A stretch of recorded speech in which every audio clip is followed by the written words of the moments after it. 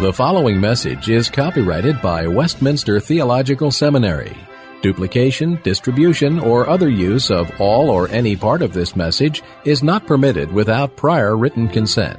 Please direct your inquiries to communications@wts.edu. For all other information, please visit the main website at www.wts.edu.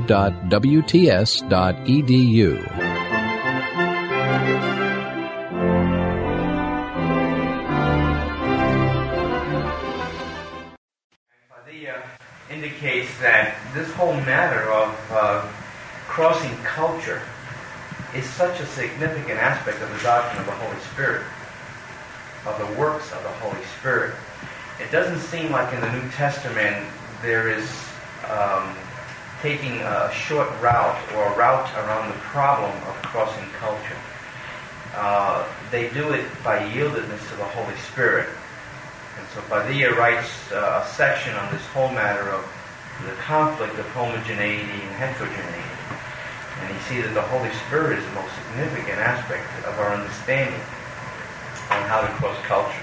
And I think that's important for a Latin American to say that, who understands contextualization, who is on the forefront of contextualization, is now speaking about theology and how important the study of the Holy Spirit is crucial to this process of crossing barriers that we thought we couldn't cross before. And here we notice also that in verse 18, as the Holy Spirit came upon these folks and the explanation given by Peter, that in verse 18, when they heard this, they had no further objections. It was like kind of an instant conclusion. I like that. I like the idea that they probably saw in Peter also a man that was changed. That's why I'm looking at where he's the same and where he's different. And he's changed, and there is no objection, but the excitement also is there was a celebration that occurred right immediately after that. And we have been restricted from celebrating because I think we have been restricted in many ways from exchanging and crossing over to places we thought we could never cross over. In this class, we have such a good mixture. And I would say it's wonderful to celebrate the way the Lord has put us together, providentially. You know, male, female. There are no distinctions between us here in this room. We all come from a different part of the world. And yet, very significant to what God is doing. We join together in a class on cross-culture, and we have to come back to the same basics. And so there were no objection, and we see how this was important to the process of evangelization. But in the next section, from verse 19 and on, we find the same story happening. And those who had been scattered by the persecution in connection with Stephen traveled as far as Phoenicia, Cyprus, Antioch, telling the message only to Jews. And then we find that some of them, however, men from Cyprus, someone took this step further than where they were going, which was to Jews only, and went to Antioch and began to speak to Greeks also, telling them the good news about the Lord Jesus. And then we see the process here. And the Lord's hand was with them, and a great number of people believed and turned to the Lord. So there was a kind of an evangelistic explosion that took place, and there was growth. Now, news of this, verse 22, reached the heirs of the church at Jerusalem. Again, you go back to your denomination, and they sent Barnabas. Now, what's happening is you've got this charismatic movement. They're growing rapidly, and they're concerned whether there's going to be any discipleship going on. So whether they're all saved, let's find out if it's legitimate or not. That's the way we feel about any kind of explosion like that, where people get saved. We think, well, it's just some kind of an experience, an emotion. It couldn't be God, could it? When he arrived and saw the evidence of the grace of God, he was glad and encouraged them all to remain true to the Lord with all their hearts. He was a good man, full of the Holy Spirit and faith, and a great number of people were brought to the Lord. Again, you have this conversion experience, but you have a man, again, walking in step with the Holy Spirit. And I think that's crucial. He might have come back and said, this is just a lot of numerical growth. There is nothing qualitative about this. Not only that, there doesn't seem to be any pastor here. But he wasn't arrogant. And Barnabas went to Tarsus to look for Saul, because he's concerned about mentoring and discipleship. When he found him, he brought him to Antioch. So for a whole year, Barnabas and Saul met with the church and taught great numbers of people, disciples were called Christians first at Antioch. A wonderful story to see how someone decided to cross over and begin to speak to Greeks also. And it's really important that we look at some of these things. Your basic understanding is that each church should have at least one paid pastor to guide the Christians on the basis of the Korean experience. Okay. How about the others of you that put true? Abraham, you have true there, and you have reasons for that. Yes. These are the folks that are looking for employment. And they want this has to be universal. One thing that I realized is that it's good. I don't have any Bible backing, but it's good to have a paid pastor because he will actually concentrate on the members. Because if you don't have a paid pastor in the church, things go out of hand. And, and again, you're coming out of your experience over against what the Bible says. But your sense of it is that there must be one paid pastor. Okay, again, this is the distinction between Christianity and our culture, and the question begins with the Bible says, and then we need to answer true and false. The second question is, the most important job of your church is to win converts, true or false? The Bible says that the most important job of your church is to win converts. Now, all our 2/3 world people put true or not? No. Okay, we have a good mixture here. Why? What is your why your conclusions?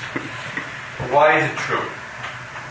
I think because if you look at the Bible, Christ does command us to win converts, and also the church, the other purpose of the church is to have worship, to honor God and to worship God. But then as we turn to Acts chapter 6, the apostles say we should preach and pray. I think this is one of the texts which shows that the preaching and to win converts is one of the most important. Okay, anyone else put true? Anyone put true? Yes. Any others? I believe that is the most important job, because when we think about the Great Commission, Jesus Christ says that we should go and preach and then win them in the converts and then baptize. So I think. And what is the other response? Why the other response? That it's not the most important job of your church? Well, when you say most important, you mean you're setting up a priority list on which this is number one. And it's a definite article as well. It's not saying, the most important. And in that case, my question would come up, what about the scenario in which you're striving to reach out but converts aren't coming? Is the church then a failure? No. The church is to be faithful first. And out of that faithfulness flows the desire to win converts. Okay, the point of it is not whether or not there is truth. The point of it is whether or not the major and most important task is for us to evangelize. So that the question is not that truth determines whether we've been faithful or unfaithful. The point of it is that we've done the task of evangelism as a priority of the church. I hedged a little bit with the word convert. I mean, it kind of rings bells with me. I'd rather see the word disciples. Anybody else have something? Yeah, I take it converts as disciples in this context. Okay. Any of the other theologians? Not proselyte, definitely. I would see that as just being up. When the most important job is to win converts, that just being part of the overall job of the church. So I think I would say, no, that's too narrow. Okay, what would you say instead of that? What's a broader or general term? Glorify God? To be the body of Christ in the world. Because that would include winning converts. That would also include building up those who are in the church already, or those who have become converts. The conference just kind of leaves everybody at the beginning stage. It's a terrible definition in some ways for evangelism, but when they did this, their answer was to be true. The question is that the people that were giving it at the time were Southern Baptists. So here we have a whole different thing. We have also a conditioning within the denomination that this is, and the matter of implying that winning converts speaks that there has to be conversions. You know, that you have to have conversion experiences occur. And I think the definition is just very poor. But again, their thinking would be yes, and they think they're being honest to the Word of God. And so, you know, you have this double kind of a thing. And they would promote it as it is stated in number 2. 3, the midweek prayer meeting is an essential element of church life. Of course, that's radically changed. What did you put down? A lot of you folks put true down. I put true. It's true. I put true. Yeah, again, did you put true? Yeah. See, Americans, again, are way out of line. Go ahead. Would you give me your position on that? What do you think of the midweek prayer meeting? The Bible says that the midweek prayer meeting is an essential element of church life. Yeah, this is what I see. During the weekdays, as you go out, you just come to church on Sundays, and then you don't have any meetings again, you know, because of the people busy. Yeah. And so midweek prayer also brings the whole congregation to have a fellowship. Okay, you're dealing with practical terms over against biblical terms in some ways. But yet prayer, of course, is essential. But, you know, it shouldn't be in the midweek. Is the Bible teaching us that we must have it on a Wednesday? Anyone else? Yeah, in fact, our church have prayer meeting in midweek. So naturally, it's a response that we put through. But also, I'm thinking of the Bible, especially the New Testament, during Acts. They have, in fact, a prayer meeting every day. So just midweek prayer is just part of the day, of the week. So they were praying every day, and midweek was part of that. Yeah. Now they would have said no to that, but you're looking at it from a different perspective. Anybody else that has some keen ideas on this? Again, I'm reading this through the tradition. You know what I mean? Yeah, I understand. And to say, this is it. You know what I mean? Is where this is coming from. So I'm not against what prayer meetings are. Their answers were false to it only because they felt that the Bible doesn't teach specifically Wednesday. But let's look at number 9 for a moment. Drinking alcoholic beverages is a basis for church discipline. Now, how do you think they would look at this? The Bible says that drinking alcoholic beverages is a basis for church discipline. Right? The one who's giving the test are coming from Southern Baptists. Say true. Well, that's how they're reading the Bible. I know. Timothy should have gotten the food. Double jeopardy going on. What was your answer on that one? What was number 9? How many of you put true? Would you rate how many put true that drinking alcoholic beverages is the basis for church discipline? No one. Oh, we've got a problem with this. I didn't think there was anything wrong. Excuse me? It has medical effect. It's good. Yes, but the point of so your view is the Bible does not teach it. How about the number 8? A Christian is obligated to give 10% of his income to his local church. True or false on that? Church is true. It's true. I said true. Okay. Confess is false. How many said false on that one? It's 1, 2, 3, 4. 4 or 5 of you. 5 against 3. What was your reason for false again?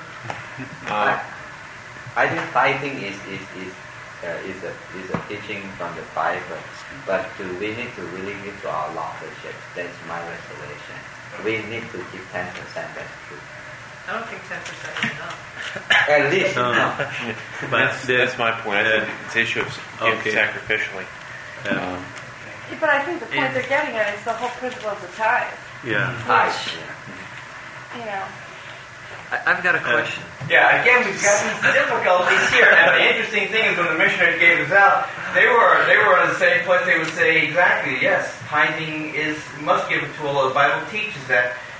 Some others would say, well, let's look further than the Old Testament idea of tithing. Let's go in. Tithing is certainly a place to begin giving, but it must go into New Testament teaching about giving according to, or giving sacrificially, if you want to use that word. But it was further than that. And again, they would have answered true to that the Bible teaches. You've done a lot of pastoring in the city, and you have someone who comes to the Lord who's living on a very minimal income.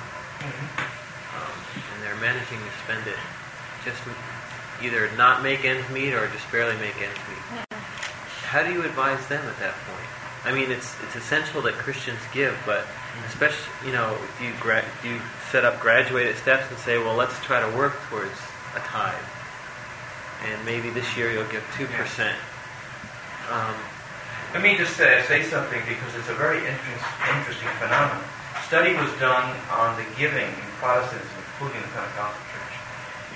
The highest giving was done by the church that was poor, the Pentecostal church in the city. The highest giving. They were giving sacrificially. They were the ones that were giving according to, way beyond their tithing. And they were the church of the poor. They're the welfare recipients that are attending church. They're the ones that have single parents and so forth. So it's very interesting that the Pentecostal church, the study was done by someone, Betances, from Northeastern University, is not a Christian, to look at these issues. I found that the Pentecostal church was the highest given church per person. Well, how do you handle an issue like, saying it's related, but I'm reading Welfare Mother. Yeah. And like someone like that woman who is also receiving a lot of income illegally. What do you do with that kind of situation when a person tithing? We will deal with that. I think it's due next week, is it? Or yeah. We will cover that, some of those issues, and also you have Dear Margaret case study next week, and I think we'll try to cover both of them and talk about some of the ethical questions and how to read.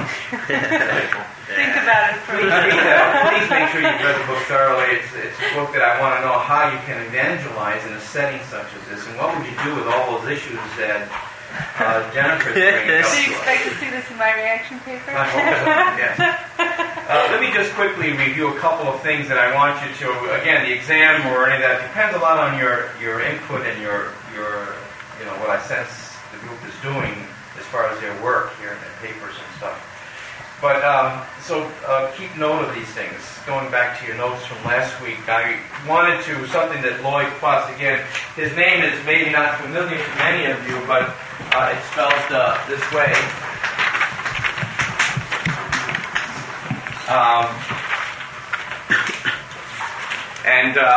He indicates several things about understanding another culture in order to become better equipped to evangelize, better equipped to really penetrate that community. He lists several things, and could you give me feedback on what are the things that he recommends for us? Know thyself. Excuse me? Know thyself. Okay. Understand your own culture. Now, be honest. Do you think this would be one area that we would, for some of us, not all of us, we talked about this piece a little bit last week, but is that something that you feel is not important to your situation? Some of you will be going, it's understanding your own culture. Will you give it time? Will you investigate? Will you try to understand who you are? I don't think you can do that until you try to cross over in some ways. You know what I mean? It's so much of the baggage that I just automatically carry with me. I'm not even thinking about it. That until I'm confronted with something that's different, I'm not able to say, oh, why is this different? I think the point of it will be is that not why is it different, but why aren't you like me? That's the problem. Yeah, okay. And you'll start saying, why aren't you my motives are so pure. Yeah. I would love to see that here on earth, but I think what the response will primarily be is, why aren't you thinking like I am thinking? Why aren't you behaving like I am behaving? is there something wrong with you? You're fallen, and I'm in some ways implying I am not. So you're nearly imposing your culture on other people, thinking that you're super cultural. You're beyond culture. Everyone should be like you. And this is a trapping. And so the Christian anthropologist is calling us to say, first of all, because of that dilemma that you just indicated, that I'm coming in with baggage, I've got to understand who I am. There is a phenomena about understanding who you are in that sense that really liberates you to be much more open to other cultures. It's like you're not a cultural being for some reason. You think you're not a cultural being. When we talk of the word ethnic, who are the ethnics? We often think about everyone but yourself. Well, there are the Asians in our community on campus. There are the Afro-Americans. There are those that come from Africa that are here and so forth. But that's it. You're not at all. In some ways, you're beyond that. You would think, no, you're not. There is ethnicity involved in your development, and what is it? And so I think he's making a good case for it. I think we should try to do some of that. I would encourage you, the next time you have an opportunity of looking maybe into that, those pictures of the past or talking with parents or so, is to begin understanding a little bit more of your culture, because you do bring a great deal of baggage, as you were saying, Bill. You bring a great deal of baggage that is imposed. You impose that on other people. This whole matter of ethnocentrism, where your superiority, and you like to be humble about, but you do present ethnocentrism into a situation and make yourself a superior. Everyone must be like you. And I think that's sinful to do that. Okay. The other one, the second point that he mentions is what? Remember, everyone has a culture. Which is the runoff of this, understanding your own culture. He indicates that it's that everyone has a culture. There isn't any purity of the culture where we think that I am only Hispanic, and I indicated to you that there was mixture. There is no kind of purity of culture. You will find, and that's why some folks begin to say, but wait a minute, I am more than English, I also have this and this and this. That's right, we all do. To some degree, if we look back, there's going to be some other mixture of culture in our... And I think that's important to understand. The question for us in North America, in the United States, is that we're moving from one circle to another in the economic strata. Therefore, when we come to that middle-class dimension, we often think, especially Anglos, think that we don't have any culture. That's one of the signs for me that there's something has moved in the social economic class. Where I will find the poor white maybe in Kensington, or the Irish community in New York City, that will be able to say, I come from the county of Mayo, or I come from this part of Ireland. And yet they've never seen it. They have a cultural identity, and their food and their diet is pretty much like it might be in that other country. You see, they're very proud of being, St. Patty's becomes a very important aspect to their whole development. So all of these pieces are there, and I think the social economic movement away from your culture, except unless you're primarily black, because in some ways the color never lets you remove yourself. We had a discussion on that yesterday with the two people that you were in my class, with the two folks that came out of the university, and the black and the white on prime time, where the black was,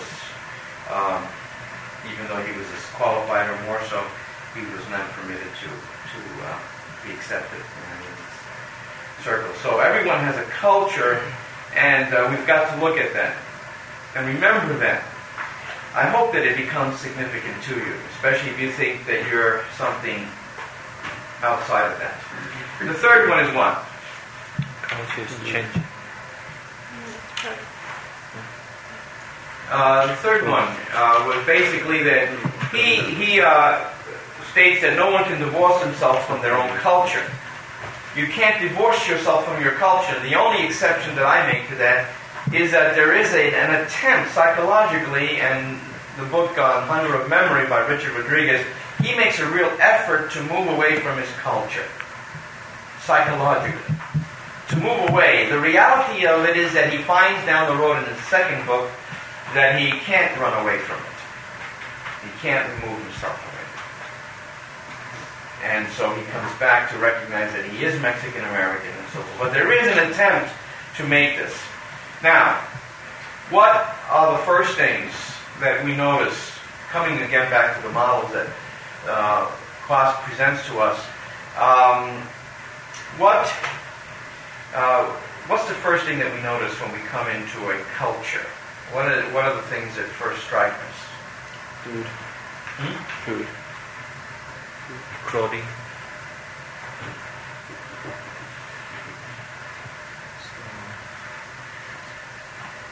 Roles in families are usually. If you were to walk down North Philly, what would be some of the things that would hit you immediately? Or if you were to walk down this area, Glenside, I haven't been in Glenside very much, but Pat steaks. South Philly. What do you make out of that in North Philadelphia then? What are the first things that really, you walk down North Philly and you say to yourself, I don't ever want to live here. Or something like that. I think that we can see the difference in neighborhood. Like when compare the neighborhood here in Glenside, it's very clean and neat. Flowers planted around the houses. But you go down to Germantown, you see trash here and there. A lot of untidy streets, sceneries. You see burned out houses. See people also. The way they dress, the way they talk, especially the blacks, they talk quite loud to one another. Even if it's very loud? Yeah. Okay. And sometimes they sing along with music, the black music. They dance along with it. They dance publicly on the street? Yeah. They bring along a small... tell me, what is your conclusion when you see that behavior? What do you come to conclusion? I felt a bit strange at first, and then after a few months I get used to it. I say, this is the way of life. So. But is it negative, positive? Be honest now, do you put something, do you attach a value system to it? And you're trying to sleep at night. It's very negative. At first I felt a bit negative about that, especially I felt being confronted, My privacy is interrupted in the sense that they talk so loud even on the street. My apartment is so near the street. I cannot sometimes concentrate on what I'm doing because the music is so loud, they talk so loud. And sometimes I peep through the window and see the way they walk, they dance along. Mm-hmm. Yeah. Okay, there is kind of a negative attachment to a variety of things that we're not familiar with. Some of this would come, and of course, depending on the social economic class, because of the middle class Afro-Americans, they may feel the same way about certain things. Others may say, I finally got home. I hear the music. If I go down to North Philadelphia and I hear the Spanish music coming from the stores, very loud, if I smell the food that's coming from the stores, if I see the commotion of the people, the colors that they use, and all of the rest, I feel very comfortable. I feel I'm at home. I feel safe. For others coming into that community and see the gathering of people, they say danger, unruliness. They're not conservative. They're too loud. Negative connotations are placed to it. The first thing that we see here, and that's why you have to be careful. That's exactly where we stay. With that little circle is exactly where we normally stay. We see the behavior when we move into a community, and that's the end of it. There isn't anything further for us. We come to conclusions, and we haven't gone any further than really searching out what the rest of it means. That's my fear. And we're willing to speak about it openly in ways that make strategy come by. You'll read it in Dear Margaret. You will take this area and say, here's what I think has happened. That's a real difficult community, and so on and on. This gathering of young men on the streets, this is what it means. You see graffiti, this is what it means, etc. You see kids that are going to play all day long, and you say, this is the conclusion that I make. Well, that's the tendency that we have, you see. You have a great opportunity going further, probably into an E3 dimension, where you're really learning how, in a broader sense, a new culture in Germantown area. And Germantown may be different than the Afro-American in South and West Philadelphia to some degree. They may be different. I have a question about how to approach that then. Like, you have the Hudson Taylor model, who basically, when he stepped into that culture after observing it for a while, he just totally took it all to himself and became just like that. How do you think that appears to a community when say I was to learn Spanish and change the way I dressed and change the music I listened to? Would that appear to them to be a genuine effort, or would that appear to them to be like a play acting?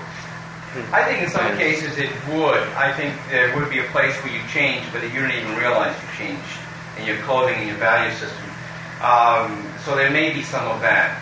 But I think it appears very paternalistic at times when we make those kinds of moves. I just believe that you make those gradual things that you find yourself changing. When my kids grew up in Bartram Village, when they left, we didn't realize this. Because we grew up, we were the only Hispanics. It was projects that were nearly all black. They didn't know Puerto Ricans, and yet, that was an impossibility for us. We came out of New York, we have 1.5 million, or 1,200,000, and so you come out of New York, everyone knows what a Puerto Rican is. Here in this community, they didn't know what Puerto Ricans were. Southwest Philadelphia. And we were there for 5 years. My daughter and my son both had a very heavy accent, Afro-American accent. We didn't realize it until we got to Chicago and heard my daughter speaking and say, this is really different. She picked it up, my daughter Debbie and my son Joe, so they picked it up. My point in this, please, and try to take it as seriously as you possibly can in the stages, that I find too often that we're willing to make conclusions and kind of say this is what it means without going any further than what we've just seen, the behavior. As I mentioned, you come to conclusions very naturally because it rubs you the wrong way, it rubs you in a certain direction, that you come to conclusions. And I would recommend, especially as Christians, that maybe the book Welfare Mother also caused some decisions for you to make. I have a question about culture. Because I think in the 19th century and present day, they have different definition about culture. They think of culture in terms of degree of civilization. But now we look at the culture more positively. But as you think of the example given by how you dump your rubbish, do we really consider as part of the broader sense of culture? Now in East Malaysia is facing one of the problems like what they call the primitive culture. People still living a very remote way of life. And because of modern civilization is going to get it. But some people are criticizing, are we going to make them to be westernized? If we are going to make them westernized, we are saying that Western culture is more advanced, Those people will become extinct in the culture. But how are we going to say that if we really look at people the way they dump the rubbish, unhygienic way, do we refer that as also the culture? And I'm trying to catch what you're saying. For example, if we go to the Philadelphia, some people, because of poverty, they have not been educated as to how they should take care of their rubbish, take care of their rubbish and trash. And then we think of that is part of their culture. Can I illustrate this? When I get out of the car at Cuts, it smells. It just stinks. And what you're saying is, do I associate that stink with those people? Do I down it? I struggle with that. Am I going to salute them because of that? Well, precisely what I'm saying, that you're making decisions that are not really their cultural situation. You're coming to conclusions out of conditions that have been imposed on them. So you've got graffiti on the walls and things like that. You've imposed that on them. You nearly come to the conclusions that you say all Hispanics are horrible people. You're the one that makes that decision. You see, you haven't investigated further enough to look at it so that, or he may say the food is that way. Well, we would say the same thing in Korea. because our diet is so different, and we all of a sudden see what's delicious to them and so forth. No. We might come to our own conclusions on that. But I think that you also have to remember there is enculturation taking place. There's also an adjustment that has been taking place. What I say is that I think that the way they dump the rubbish is because they have not been educated, because they are poor, they have no money probably to buy the you see, again, that's a conclusion that he's saying is because of that, economics and education, those two things. And I think he would have to say further even more than that, although those two things are important. I would want him to go further than that, understand the causality of that issue. Probably this point I can bring up. My neighbor, she's an Irish woman, so she always concerned about the cleanliness around the street in our corner. So he put the trash container in the corner there, and he purposely pick up all the trash around and then put into that trash container. Well, what she really wants is to make some sort of example, showing the kids around that if the empty can you should throw inside the trash container. But since that nobody bother, they continue to throw the can anywhere. Even they broke the bottles along the street. So she was so frustrated and she scolded children, and that didn't improve the situation neither. So even getting worse. I guess that we're thinking cross culturally. We just, if there's anything that we can learn from this, is that you're going to make some decisions, some conclusions quickly, without discovering the other parts. Why are they making those decisions? Why are they making those choices? What's happening? People would come from the island and say, boy, the Hispanics here are so different than over there in New York City or in Philadelphia.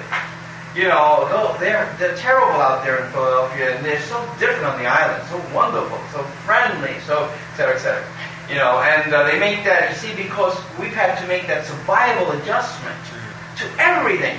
Imagine that we're people in a climate completely different and we have to make those adjustments. And on you go, and you say, how do we survive in such a culture? How do we make it? And so there is all of this, and you've got to see that, again, culture is changing. There are things that are occurring. But you've got to go further than what's the behavior. You've got to go on, why are they making those choices? What's going on in this? And he's saying the economic situation is putting a stress on this culture, and also the educational system is doing something here. And then, of course, the third area is still, you're investigating, you're going further than that, and you're looking at their whole area of belief system. Underlying some of this, you find their beliefs, and what is true to them. You've got to go further in your investigation. And so these are some of the things that I think help you. And then finally, you're looking at their worldview, how they perceive life, and what is real, what is their worldview. Now, most of us, because we're so, how can I put it, so willing to say that everyone must be like us and have our system of operation, that we don't bother to go as far as this. And my concern is that we learn how to sit at the foot of the culture. Dr. Buswell at Wheaton College, anthropologist, would say you've got to sit at the foot of the culture, and that takes time to learn a people. Are you willing to do that? Are you willing to commit yourself to really sit at the foot of the culture, seeing, hearing, playing, being part of, without coming to these major conclusions to say to you, I'm going to minister here, but I hate it. Or I'm going to minister here as long as they begin to take on my form of life, because my life is Christian. You don't believe that you're a cultural being, that you don't have any cultural values and traits. So I think this is important. This is where the enrichment comes for us, and that's where I think some of the complications happen on campus between the students. There is nearly kind of a stratum of elevation of what is the best culture on campus and what's the lowest one. I would love to. Now that would be an interesting research project. See how we perceive each other and who's the best of all here. That's Mr. Tauche. You know, and and all these kinds of questions that may come out of. And this is a real problem for me. Here we are as Christians, and we have our homogeneous groupings probably during fellowship time, in a lunchroom. And it happens on every campus, where you will find the Asian community, the Hispanic community sit at different tables and so on. Everyone has their homogeneity going on. Here we have an opportunity of really learning, and it's difficult. It is difficult. It's interesting that in our denomination, they will say that the most happiest folks around us are the Hispanic community, especially the Cubans. They're so happy. They've been here 20 years, and the reality is that they will not confront and offend anyone. But they're very dissatisfied. They're so unhappy. But they do not do that with authority figures. So the authority figures never hear from them these issues that are going on. It's just like my wife when she came from Puerto Rico. She came to New York City, and the teachers would say, "You're arrogant. Look into my eyes, and when you talk to me, look up to me." Well, she learned in Puerto Rico, you never look up. You act ashamed, and you bring your head down. So that's the way she would always do it. And out of that, she was placed in these categories that they gave because she was, again, they thought it would be pathological. She was an A student in Puerto Rico. When she came here because she didn't know the language, she was put into a learning disability class, LD class, with kids they just left her there. You know, and that's why today she functions in all the schools. She volunteers, literacy programs and all of that, because she's committed to programs that will help children that come from another country. So they place her in a learning disability class or emotionally disturbed class because of those kinds of barriers. These are the kinds of issues. Of course, we've grown up somewhat, I think. But basically, sometimes I think we're very backward even in our settings here. This is an important aspect. Believe me, I would have to learn Hispanics over again in Philadelphia. The Afro-American community. It's important that we sit for the culture before we start changing our garb. A young man in the projects buys a pair of sneakers that cost $120. Immediately you come to the conclusion, you say a lot of negative things. You don't understand why that choice was made. How important. You may say, why didn't they do this or this or this? Instead of spending, why didn't they just get Converse, kids sneakers for $13, $14? You will never. We need to investigate. You need to find further before you come to conclusions. And I think this is important. I want to go into an area that about understanding culture further and how we do cross-cultural ministry in our next hour. So please take a cup of coffee somewhere. For an example, there is a short story here, if I can find it again. Yes, Mark. Good. I don't usually Mark. Let me read it to you, because it will deal with the time event. You're a missionary. You've got to deal with this question, this tension about time. The building of the Yap Evangelical Church that's YAP, was used for 2 services each Sunday morning. A Paulan, P-A-L-A-U-A-N, language service began at 8:30, and a Yapi service followed at 11. You've got those 2. On one particular Sunday, the senior pastor and head of the church of Palau had come to the Yap to speak to the local Paulan congregation. Because of the special nature of the service, he was not finished when it came time for the other service to begin at 11. A dear German sister, veteran of 30 years in Yap and Palau, bustled around impatiently at the bottom of the hill until she could contain herself no longer. Abruptly, she ordered a Yapese girl to go up and ring the bell. Needless to say, the Paulan pastor who was waiting was deeply embarrassed.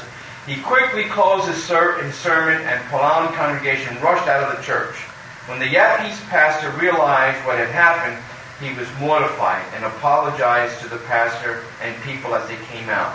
Then during the Yapi service, he publicly rebuked the sister in a very gentle way, saying, "We Yapis don't care when the service begins. We are happy to wait until the Paulan brothers are finished. For us, time doesn't matter. We just want our brothers to enjoy their fellowship here in our church. A half hour was not important to the people of the congregation. They would have waited 2 hours without feeling imposed upon or becoming angry. Americans and Germans, on the contrary, have a very short time fuse and experience anxiety when there is a delay of 5 or more minutes. And this is coming from Lingenfelter's book. Case study after case study. You see, some of this is true. Interesting enough, we found that even with people, we had an American that was born in the middle in central USA, married to a Mexican American. She had picked up qualities of time. She was more impatient than he was in the things that you're filling out now. We discussed that in class, and one of the things that happened was that she adjusted to the culture, found that she had to control the family because he was so late to meetings, etc., and she didn't want him to look bad in this context. So here's a Mexican American that has a much more broader look of time, is not as impatient, had to adjust. And so that her timing came out on this questionnaire to show that she was much more impatient than he was. So we found interesting things about how two people are going to work in a culture as well. So as you do this, please, you don't have to fill it out, of course. It's just something that I thought may help our discussion or may help you. Do you want my wife to evaluate me on this or herself? She could just fill out the question for herself. Oh, okay. I thought she should evaluate me, and I'll be interested in myself. I will give you that maybe you're very time-oriented and she's very event-oriented. And to her, it's the events over against the time issue. So I'll give you some of that. Let me go on with this, trying to do this matter of definition, which is a difficult one for us. But I think it's important. We're going to look at ways of in which we can evangelize people in a cross-cultural setting. But I'd like to try to break down the definition of culture for us.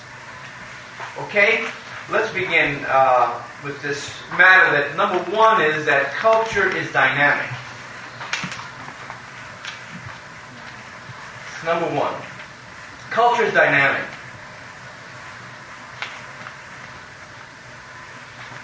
We've indicated some of that in our discussion throughout the class period. Underneath that A is culture is in constant motion because people are interacting with one another. Culture is in constant motion because people are constantly interacting with one another. See, culture is changing, and some of these we will look at later, but basically what we're looking at is dynamic because people are involved. We often think that culture is separated in some ways, but that's the second part. B is that culture does not exist apart from people. And people are constantly in communication, therefore you find this dynamic going on, this constant dynamic of change occurring. People are communicating with each other. Culture is not static, culture is dynamic. It's moving and changing. And it's what one philosophy, one person, he's really an anthropologist, but Ortega said basically, I am me and my circumstances. You know, everything that happens around me, all my interactions, that's who I am, and that's who you are. And so we see culture as being dynamic. And I think that's why you're always in touch with it. In some ways, the social sciences have to be a little bit more important to us than they have been in the past. I don't know how much you enjoy understanding other people, but, you know, that's an important aspect, I think, of the cultural mandate, the mission mandate. Secondly, culture is process. Now, I don't know, for some of you it may be very, very difficult, but is there anything that you know of that has been passed down to you that you're doing today because it's something part of the past in your family? Could you mention something, Jen? Just my attitude toward, like, cleanliness in the house and, like, things being neat and the way the kitchen's arranged and that kind of stuff. It comes exactly from my mom. Mm-hmm. And it's like the things that bug me, things that basically bugged my mom, and now they bug me. Okay, that's the behavior is that. And bugged her mother. What's the importance behind it? What meaning does that have? Well, the old Pennsylvania Dutch axiom that cleanliness is next to godliness. Somehow there's like, if you're not clean and neat, It's almost morally wrong. Okay, it has a moral attachment. Yeah, if you go back deep, if you go down deep enough, it does. Okay, and are you carrying that to the next generation? I don't know. Okay, I hope not. At least the meaning of it. Got some very close at my bar if you like. Okay, anyone else that has anything that you can remember that really is something passed down that comes from your culture, that you understand as a cultural trait? Okay, yes. In our culture, like this, we don't use the left hand in giving something to anybody. Okay. It doesn't show the sign of respect. You must always use your right hand in giving things to people. So it's really when you give anything to your parents with the left hand, it seems that maybe you are snubbing them or you don't respect. So that's what. The Chinese have to use two hands. Chinese use two hands. Use two hands Is that right? to show your respect. It's interesting because the part that maybe I'm not sure, but I know that in the urban community to shake hands, and maybe in every community, but to shake hands with your left hand is disrespectful. Oh, yeah. And so if you're going like this, you really immediately shake with your right hand, especially in the city. One time the mayor of my town came to my house when I was just a little boy, and I shook in my left hand. Boy, did I get reamed for that. Never forgot it. Never forgot. I never shook in my left hand again. Left-handed here, we're really biased against you being left-handed. But we had a promotion Sunday this Sunday, and I noticed which children shook with their left hand and which ones shook with their right. This matter of culture is process, and what I want you to understand out of here is that human systems are being symbolically communicated. Especially speech. Human systems are symbolically communicated, especially speech. And underneath that as well, underneath the culture's process, there's another piece of it that we talked about in class, and that enculturation goes from one generation to another, throughout another generation. So we're passing down from one generation to the other. As you mentioned, enculturation, you begin really learning the culture from your parents as a child, and then it goes good to the community. We have a thing where, and I try to maintain some of these things, by the way, because purposely, deliberately. We can get a mixer, and when we make our food, we use a lot of different elements. We have to buy them at the store before you make beans or rice or chicken or anything. We call it sofrito, and we normally would do it with a pilon. You do it by hand. And my mother did it that way, and my wife's mother did it that way, and they would just smash all the things down, and that pilon, that wooden, trying to think there's a word for it. In English, I can't quite remember what it is. But it's like when you mix things at pharmacy, they use one of those things. Well, it's a pestle. Excuse me? Yeah. Well, what we have then is that it would be passed down to the first child to taste. They would take a little bit of the rice that was finished.